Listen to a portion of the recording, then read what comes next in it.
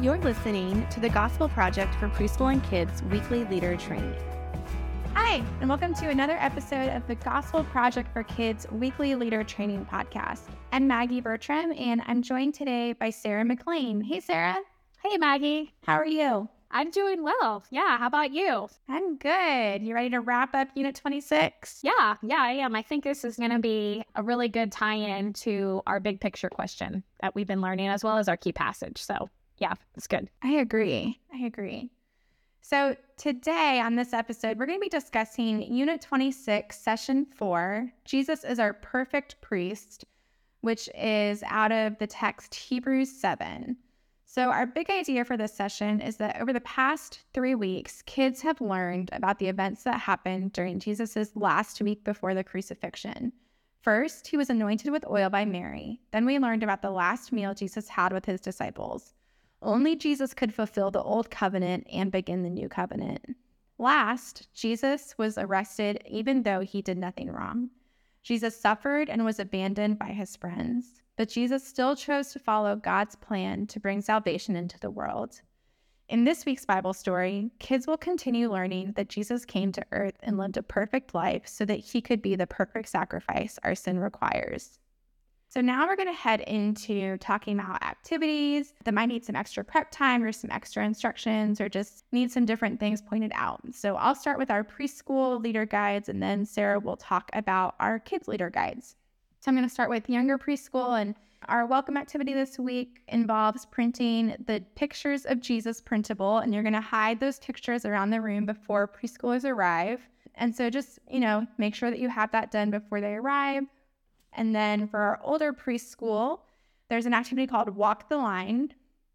And rather than putting the tape on the floor prior to the session, you could ask the preschoolers to help you and let them help make the lines on the floor. And so you could involve them in that process. And then for preschool worship, there's an activity called Decorate the Letters. And preschoolers will decorate the letters of Jesus's name. And some other ideas that you could use to decorate those letters include using round stickers, dot markers, glitter glue, or stamps. And Sarah, what do we have going on in the kids' leader guides? Sure. So for younger kids and older kids, there's a mission activity called Build a Bridge. And in this activity, kids are going to be using a whole bunch of different objects to build a floating bridge. But it might be helpful to show kids a picture of a floating bridge as they try to create their own. So a lot of kids may not understand what this actually looks like. It's kind of like pontoons that are underneath a bridge, and so it kind of floats. But just to kind of help them, give them that visual so they understand what the final project should look like for that. And then for older kids, there is an activity called Never Finished Relay. And instead of using pennies, leaders could substitute anything small, such as wrapped candies or beads. Really, whatever you have plenty of that's small enough to fit in cups will work for this activity. And then for midweek, there is an activity called Listen Closely. For this activity, there are 10 different sounds that are included, and you can find the sounds by searching sound effects online or on your favorite music app. Great. Those sound like fun. I'm excited to see the bridges that kids come up with. I think that'll be cool. All right, so now we're going to wrap up this episode by talking about what we are excited about for this specific session. So Sarah, why don't you start us off by talking about what you're excited about? Yeah, one thing that I just think is going to be really important for this session is to remind kids of who a priest is in the Bible and what he does. So we've been in the New Testament. It's been a long time since we've kind of been in the Old Testament. Kids may not remember, they may have forgotten exactly who a priest is and what he does.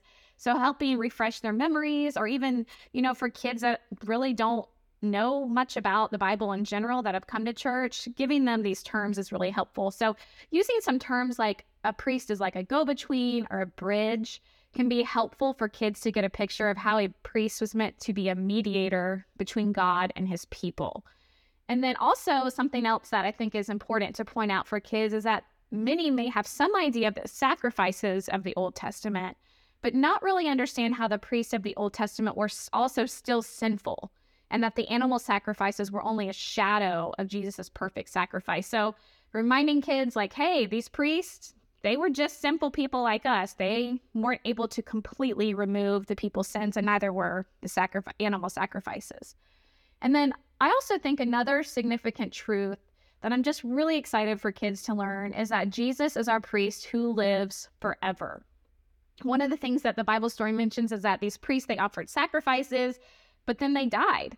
But Jesus not only gave his life as a sacrifice, but he rose again, and he lives forever, and he still lives to intercede for us. So even in heaven, we can remind the kids that Jesus is praying for them, that he is there to help, and reminding them that even when they might feel alone or defeated in their sin or afraid or a myriad of other emotions, that Jesus always lives to make intercession for us, and that we can be confident that he is present to help us in our time of need. That's great.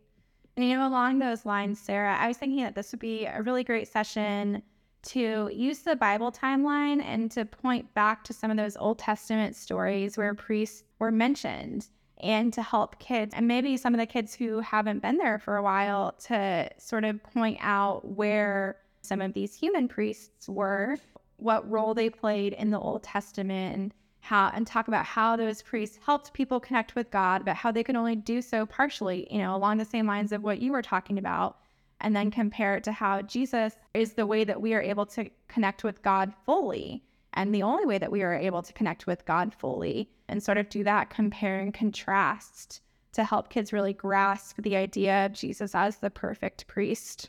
I think that that's a really great connection, Sarah. Well, thank you for listening to today's episode of the podcast. We hope that you have found it helpful as you prepare to teach the Gospel Project for kids in preschool. Thanks for listening to this week's leader training for the Gospel Project for Preschool and Kids. For more resources to help you focus your ministry on the gospel, please visit gospelproject.com.